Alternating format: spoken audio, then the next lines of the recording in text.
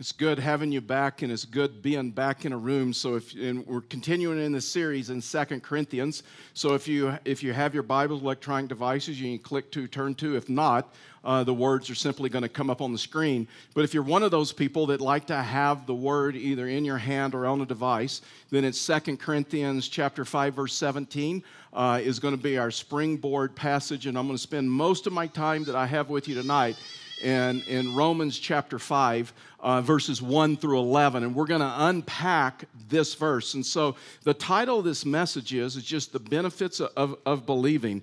And so if you're with us last week, I did a little bit of intro into this. And we're going to spend the next 4 weeks on just some theology and just to understand what is the gospel and what does it mean to believe in the gospel and to give us some assurances. And so this week, we're going to spend our time on this issue of just justification. And justification is just simply this. We kind of worship to it. Is this, I am completely and fully pleasing to God. Because of that, is that I don't have to fear failure. My performance is not based upon, or my value is not based upon my performance. My value is based upon who I am in Christ. And so here's that verse, 2 Corinthians chapter 5, verse 17. Here's what it says. It says, therefore, if anyone is in Christ, he's a new creation. The old is passed away, and the new has come. And so I just want to unpack this for you tonight because, listen, I'm telling you, a lot of times it's easier to sing, right? That His love will never run out on me. His love will never end. His love goes on in my life. And then sometimes life happens, and sometimes if our theology is wrong, we think, guess what? It's based upon what? It's based upon my performance. The better I act as a Christian, the more God loves me. The worse I act, then the less God loves me. And we just need to understand this. And so Paul doesn't, like he does an excellent job in understanding, helping us to understand this. And so to understand this, let me just tell you a story. Here a while back, I went to the doctor for an annual checkup, an annual physical, and so the blood work came back, the test came back, and so he looked at me and says, hey, this would be like a fantastic time for you to go on a diet. Probably try to learn to eat differently. And if not, you're going to have to start taking some meds. You're going to start doing some things. And so he said he talked to me about a healthy diet. Like, could you just at least limit red meat to once a month? And I'm like, once a day would be a good start for me. I mean, I have red meat like 3 times a day. And so he's like, I'm like, once a month? I mean, what are you? What school did you go to? And so, and then he started talking to me about white flour and sugar and soda and all this other stuff. And so I go home and I talk to Karen and her prayers have been answered. This is like in her wheelhouse. And so she's like, I would love to disciple you in learning to eat healthy. And so I'm learning to eat healthy. And so one night we were watching football, and so I'd bought a box of Wheat Thins because I figure that if it just has wheat in the word, it's healthy. I mean, as long as it has wheat, we're good to go. And so I'm eating this box of Wheat Thins, and then I look over at Karen and I say, you know what? This dieting stuff is pretty easy. She's like, really? I go, yeah, I can eat this whole box of Wheat Thins, and it's only 140 calories. She goes, no, it's not. And I go, yes, it is. It says it right here on the side of the box in like big letters, 140 calories. And she's like, give me the box. And so I give her the box. She reads, and she says, Charlie, you need to learn this if you're going to diet. It's 140 calories per serving. I said, well, how many is a serving? She's like, 17 crackers. I said, 17 crackers? I said, it's Wheat Thins. It's 17 crackers. I just consumed like 1,200 calories. And I thought it was 140 calories. And she says, yes, it's per serving. And I go, well, you know what? I don't believe that. I don't even like that.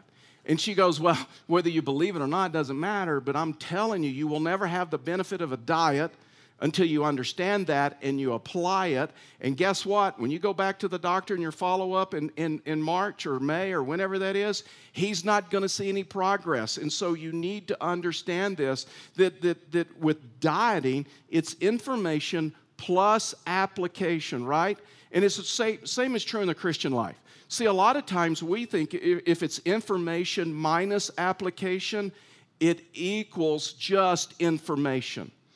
I mean, Jesus talked about this a lot in the scriptures, right?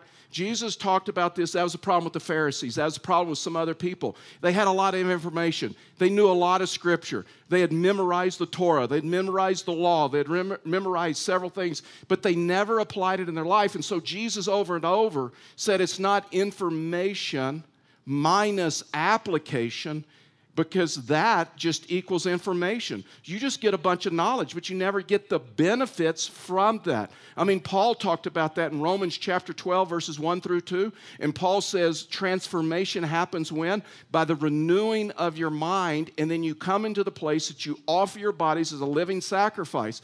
And so Paul would say this issue of transformation is information plus application equals transformation. Jesus said it a different way. And Jesus says, hey, don't just listen. Blessed are those that hear the word and do the word. The blessing is not in the hearing of the word. The blessing is applying the word in a situation. Paul or James put it a different way in the book of James. James says, just come to the place to be doers of the word. Just come to the place. So it's this issue of information plus application in your life equals this issue of transformation. And so tonight, in the time that I have with you, I really want you to understand the benefits of believing. I really want you to understand, because I'm telling you, some of this is where the secrets of the Christian life are. This is just the pure preaching of God's word, just the pure preaching of the gospel. And so 3 benefits for believing, 3 benefits that I have as a believer, 3 benefits that you have as a believer. The first thing is this: we have peace with God. When you become a Christian, the moment you become a Christian, the scripture says that you're justified. The easiest way that I remember justification or being justified is simply this: just as if I'd never sinned. His blood covers you. His blood forgives you. You're total and completely forgiven. You are deeply loved in Him. When God looks at you, He looks at you with the righteousness of Jesus Christ. Paul put it this way in Romans chapter 5, verse 1. He says, therefore, since we have been justified by faith, we have what? We have peace with God through our Lord Jesus Christ. When you come to Christ, like the war is over, the struggle is over, God is not mad at you, and you're no longer mad at God. You're not in rebellion. You're not fighting one another. You're walking in this issue of harmony. And the amazing thing, when you're in Christ, God does not hold anything against you. You're totally and completely forgiven. You are deeply loved in Him. I don't know that we can preach this enough. And I don't know that we can work enough at learning to apply this to situations in our life. When you come to Christ, you are justified, which means you have perfect peace with Him. Peace with God. You know what peace with God means? Peace of mind.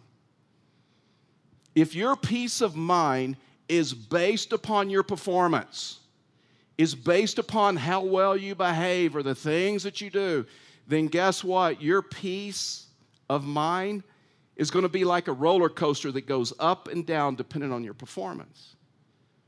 But this, what he's talking about, isn't based on your performance. It's based on through faith in Jesus Christ. A false peace means I got to work really, really hard if I'm going to be pleasing with God and if God's going to be pleased with me. And Paul is talking about this issue of lasting peace because we have access to Him. Verse 2, we're just walking through these scriptures. We have also obtained access. That word access is just so important in this discussion.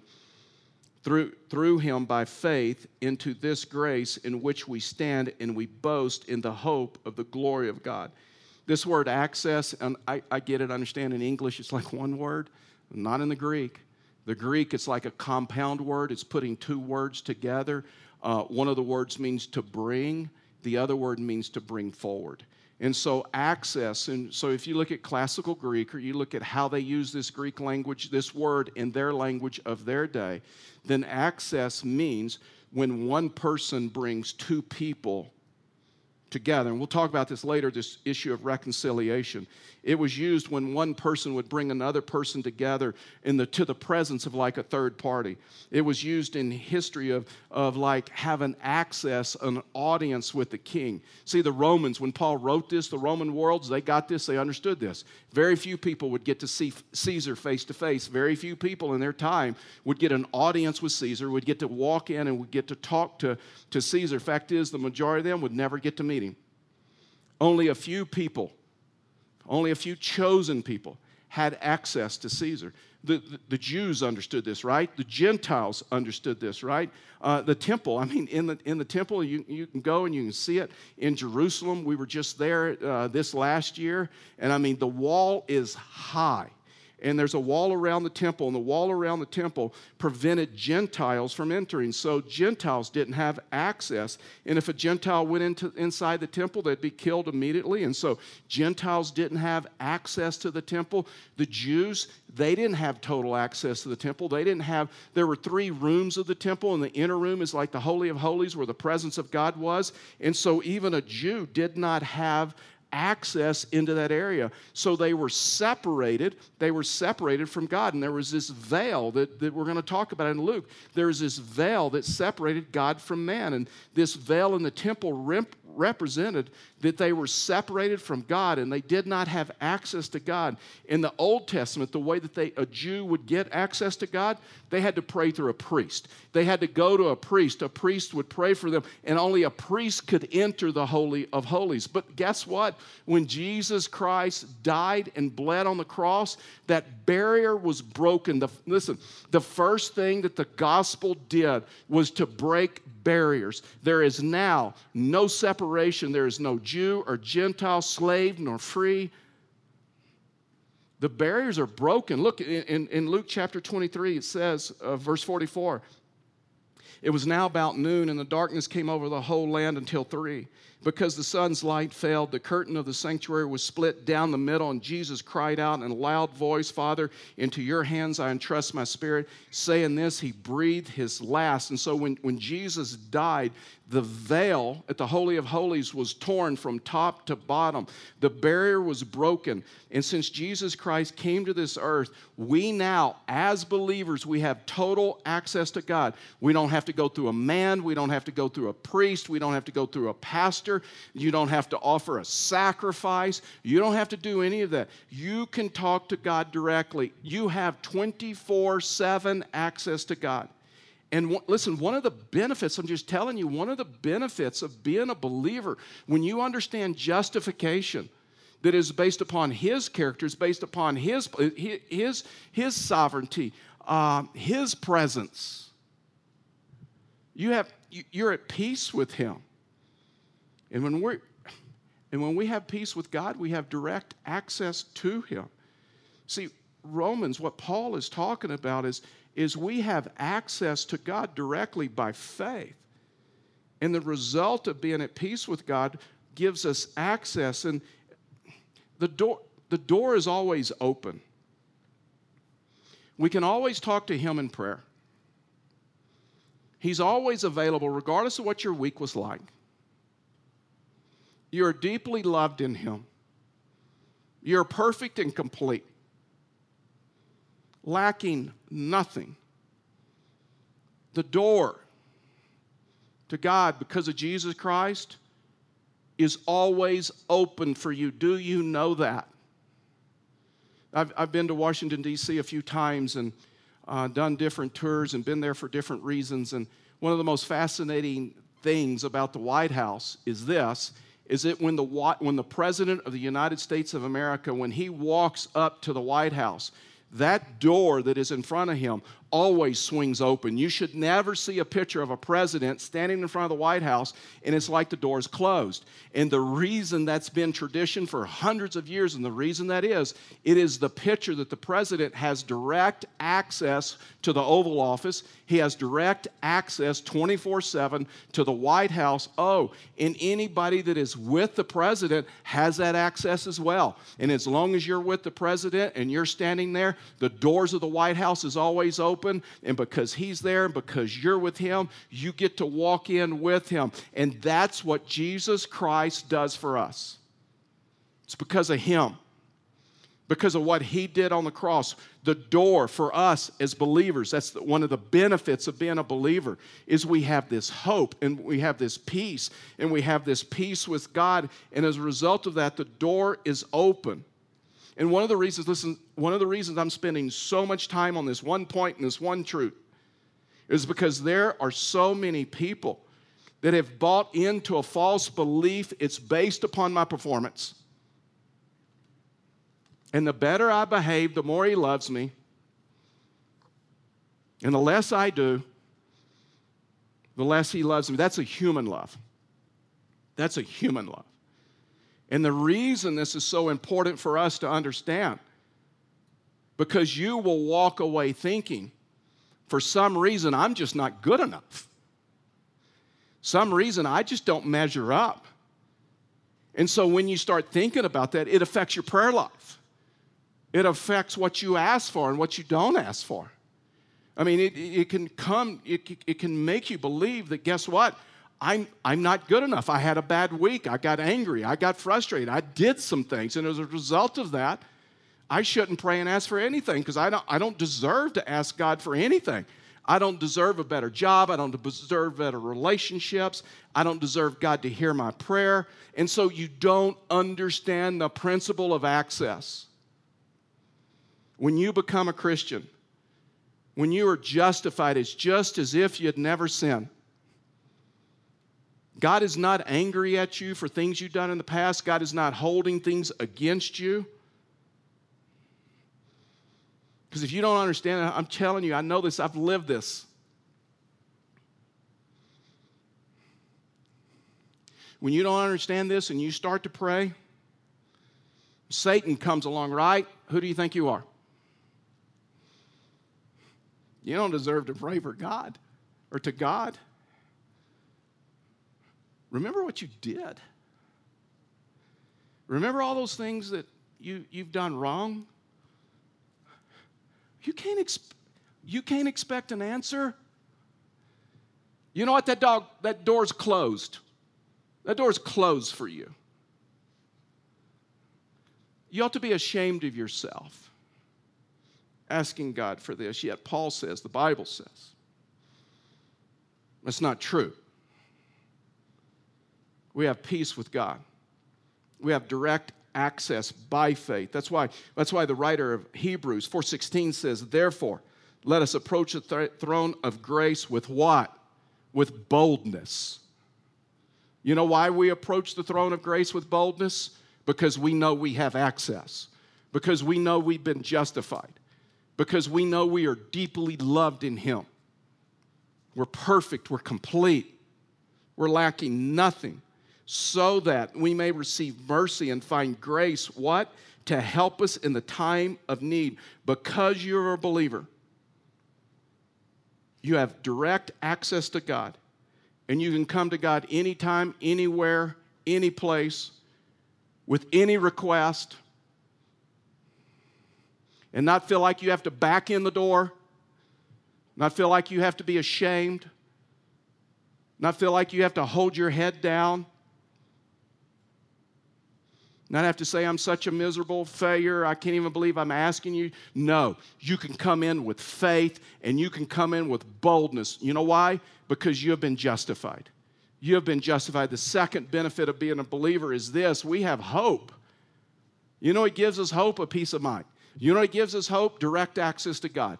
Understanding this issue, what Paul says, verse 2, he said, we have also obtained access through faith, through Him by faith, into this grace in which we stand, and we boast in the hope. Okay, so that phrase, in the hope of the glory of God, we're going to understand that's so important.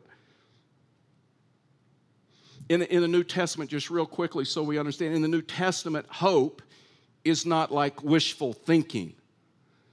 Like I've had wishful thinking, not biblical hope, for the last 25 years that the Cowboys would go to the Super Bowl. Right? You know the great thing for tomorrow with the Bronco fans and the Cowboy fans? It is stress-free football. Right? You just watch it. It is like stress. It's like playing with grandkids. You know what? You're going to send them away in a few minutes. It doesn't matter. It's just stress-free. And so I know that's a tangent. I'm sorry, but it's true. Hope, biblical hope, means this. I'm confident it's going to work out. I mean, I'm just confident. Hope is listen, we know this, right? Hope is essential to living.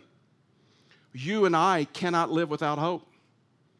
You've got to have it. I mean, you can talk to doctors, you can talk to nurses right now if you would like, and they will tell you that people in the hospital who lose hope, who no longer have hope, it takes them longer to get well. Some never get well. Because when you lose hope, fact is, I was talking to a lady in our church last week, and a few months back, she was in the hospital, had COVID. She was in the hospital for 13, 14 days, and so she couldn't have visitors. That's one of the things that makes this season hard when you go to the hospital, and so that is a challenge. She was in the hospital 13, 14 days, and at the end of her nurses' shifts, 2 different nurses, they would walk in her room, and they would tell her, if you don't mind, we like to pray for our patients. Could we pray with you? And she's like, bring it on. I mean, you're talking my language. And they got to know one another. Then she found out they go to this church. And they'd never met. And so then she told them, she says, well, you know what? This is the service I go to. This is where I sit. I will never recognize you with all the PPP stuff that you're wearing, the hood, the mask, the oxygen and everything. You'll recognize me. Please find. And she talks about what encouragement they brought to her. See, we have to have this hope. Hope is this issue of I'm confident it's going to work out. We know that no matter what happens, no matter how many problems, trials we go through, we know that ultimately good is going to come out of it. We know as Christians, we know how it ends. We know the final score.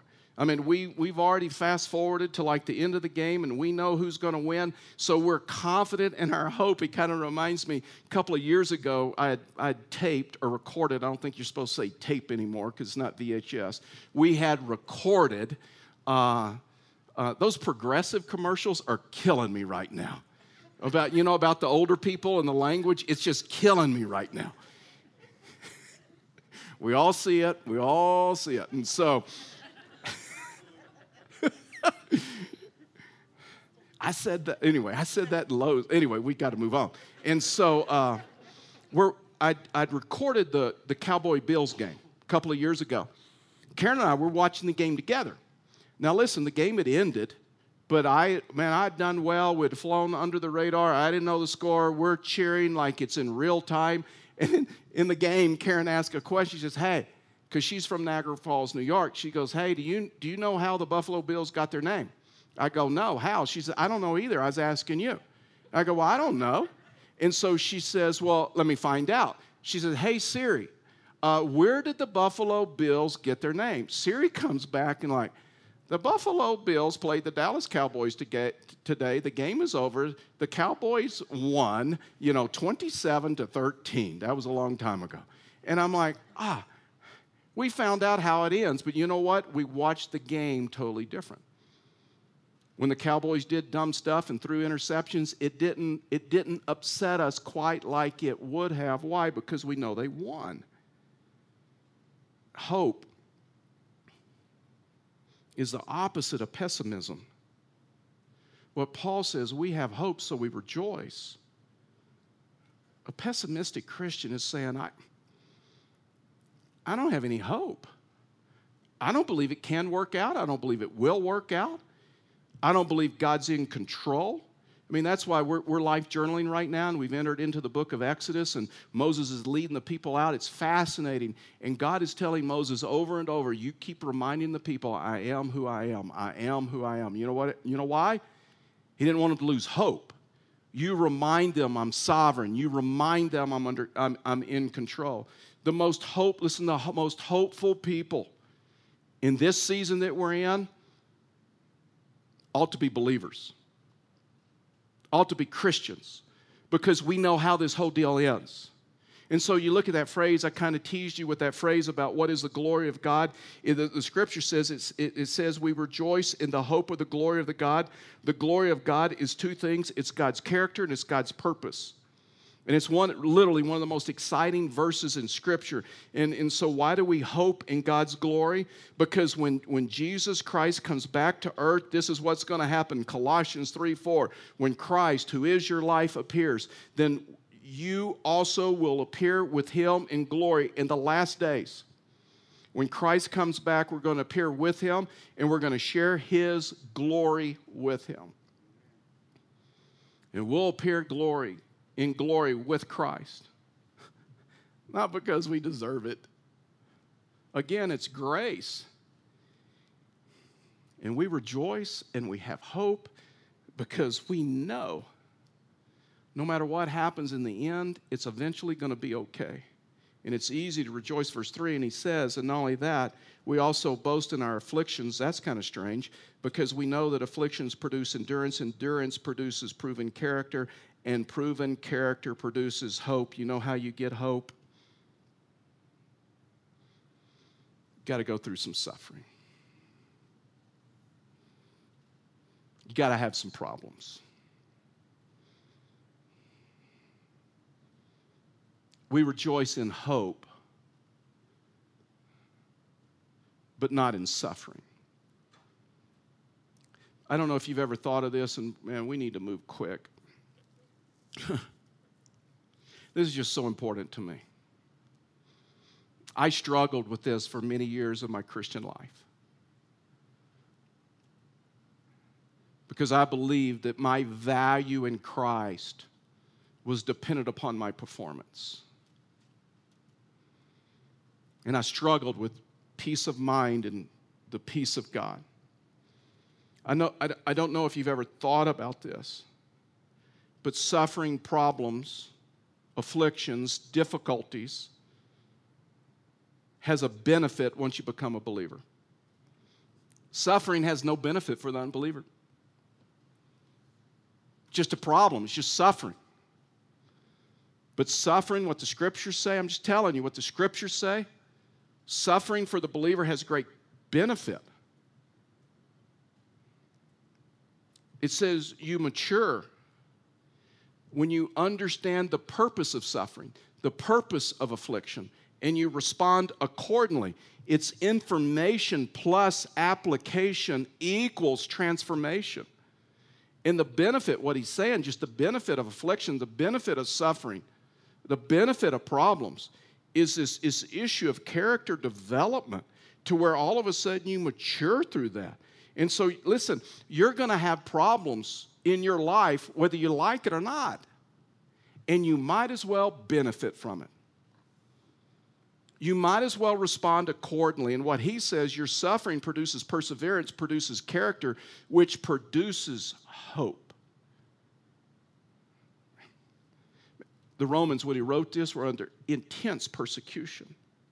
In verse 3 again, he says, and not only that, but we also boast in our afflictions. Now listen, just real carefully.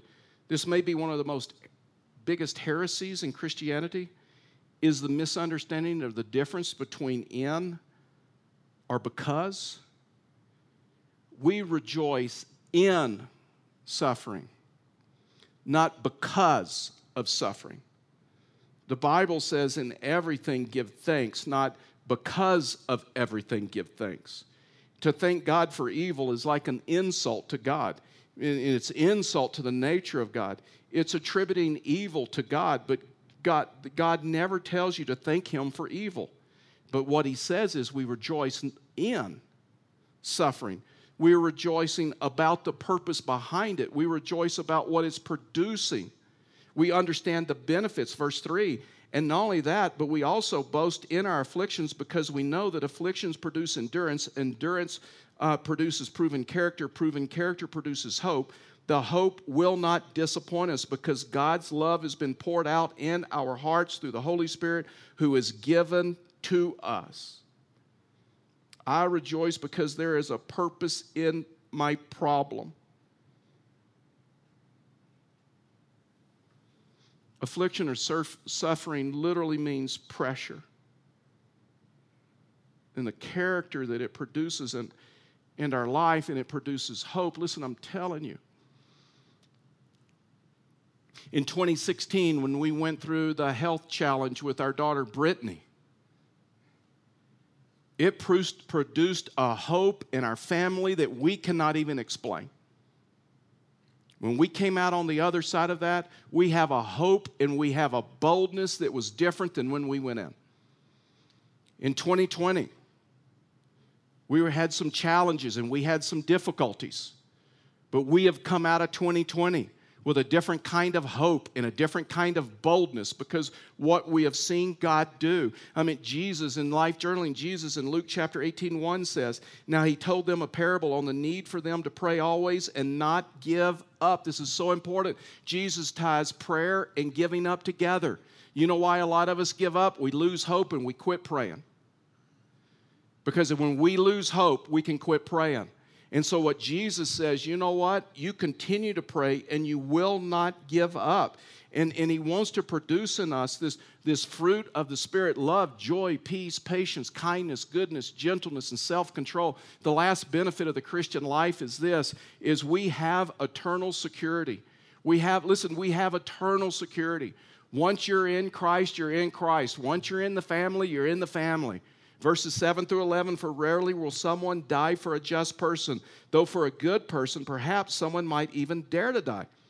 But God proves his own love for us, that while we were still sinners, Christ died for us. How much more then, since we have now been justified by his blood, there's that word justification, we will be saved through him from wrath. For if, while we were enemies, we were reconciled to God through the death of his Son, then how much more, having been reconciled, will we be saved by his life? And not only that, but we also boast in God through our Lord Jesus Christ, through whom we have now received this reconciliation. And you can put your hope in him because he is trustworthy, he is sovereign, and he is in control. Have you ever put your trust in someone that disappointed you and let you down because you found out later they weren't trustworthy? Well, I'm telling you, Jesus Christ, God is trustworthy.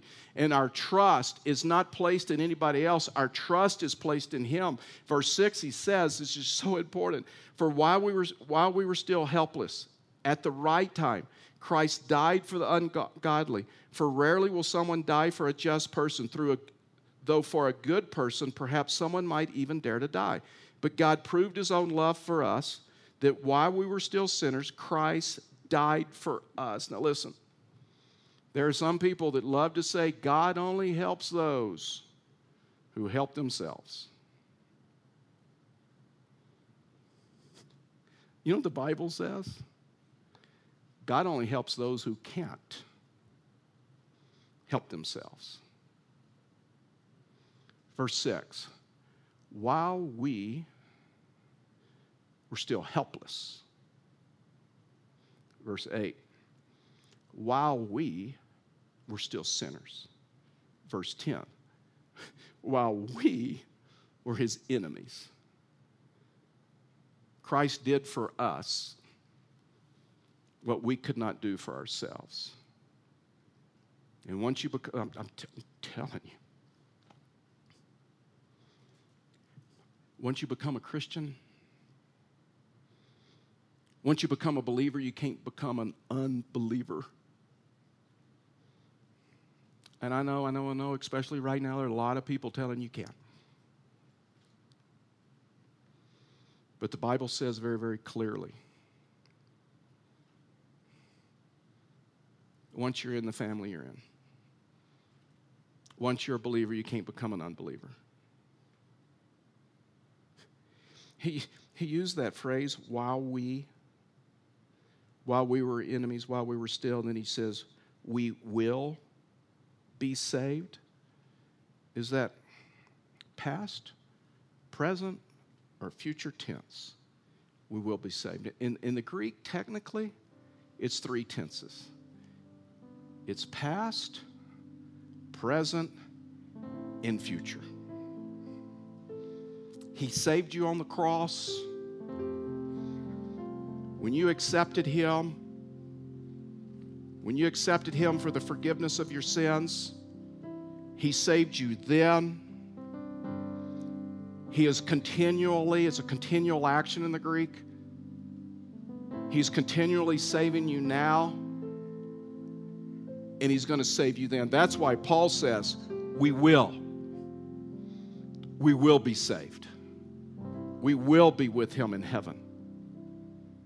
For if, while we were enemies, we were reconciled to God through His death of His Son, then how much more, having been reconciled, will we be saved by His life? You cannot lose this. There's a benefit of becoming a Christian. You have peace with God. You have hope, because you know how it's all going to end. And you have eternal life. And because of that, that's our motivation to live for Him. Changes everything. And the question for you and the question for me is, one, have you ever accepted Him? If you come to that place to ask Him to come into your life, forgive you of your sins. If not, I will guide you how to do that in a few moments. For those of us that have done that, have we slipped into a false belief that my value is based upon my performance, not my position in Christ? And have you lost hope? Have you lost peace? If not, would you just understand the gospel and what He has done for you? Would you bow your heads with me and close your eyes? With your heads bowed and eyes closed, let me just ask you, what is God saying to you as a result of this message? Whether you're in person, whether you're watching online. If you're watching online right now and it's on demand and it's live, and you need to talk to someone, you just go up to the top of the screen and click live prayer, and a prayer partner is going to meet you right now in a virtual room. And they'll text with you back and forth, and they'll have a conversation with you. They would love to guide you on this. But if you've never accepted Christ, if you have never come to that place, He said, while we were still enemies, He died for you. Someone might die for their best friend, but I'm guessing nobody's willing to die for their enemy. But Christ was. Would you receive Him? Would you accept Him if you haven't? And just say, dear Lord Jesus, I ask you to come into my life, forgive me of my sins, give me the gift of eternal life, and I'm going to start walking with you. And maybe you're here tonight, or maybe you're watching online, and you believed. And you know you're a believer, but you feel like God's mad at you, or He hasn't forgiven you for something that someone has either done to you or something you've done. I'm telling you, He wants to release you from that false belief. In Christ, you're deeply loved. You're perfect. You're complete. You're lacking nothing. Would you just receive that?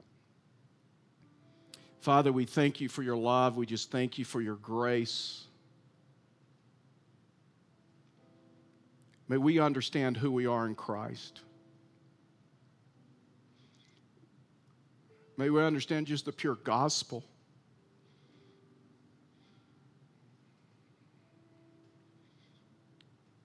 And would it just not be information minus application for us, and it's just information, but Father, would we apply it and say, I'm going to receive this, and I'm going to accept this. It's going to give me peace. It's going to give me hope. And it's going to give me the assurance of eternal life and salvation. For we ask these things in Jesus' name, amen. Would you please stand with me just for our benediction? And There's just a verse I've been reading out of Numbers chapter 6, and I'm gonna change that tonight and probably in the next few weeks just for a reason. It comes out of Jude. And listen, if you've made a decision of any kind, we would love to know about that. There's a QR code on the seat back in front of you in person. Scan that with your phone, and the Connect card will come up. We got old school Connect cards out in the foyer. If you'd like to go deeper in what I talked about, our life groups are going to use Robert McGee's Search for Significance. Pastor Dwayne has produced that material. You could do this as a family. We're going to do this as life groups. If you'd like to learn more about this on your way out in the foyer, there'll be handouts of these sheets. If you like to do it electronically, then if you use the YouVersion Bible app, then you search on Fellowship the Rockies, and then it's going to come up. Or you can go to our website, and you scroll all the way down to Study Guide, click on that, and you can print that off, and you can have that. We are doing everything we can to help you apply this to your life or to your family. And so, excuse me. So a benediction that the church used for a number of years to remind them of this very fact is out of Jude. And here's what the scripture says. May you receive it as a benediction. Now to him who is able to protect you. Who does the protecting? Who does the protecting of your salvation? Now to him who is able to protect you from stumbling and to make you stand in the presence of his glory without what? Without blemish and with great joy. To the only God of our Savior, through Jesus Christ our Lord, be glory, majesty, power, and authority before all time, now and forever and ever. Amen. May you receive the word of the Lord this weekend. God bless you. Thank you for being here.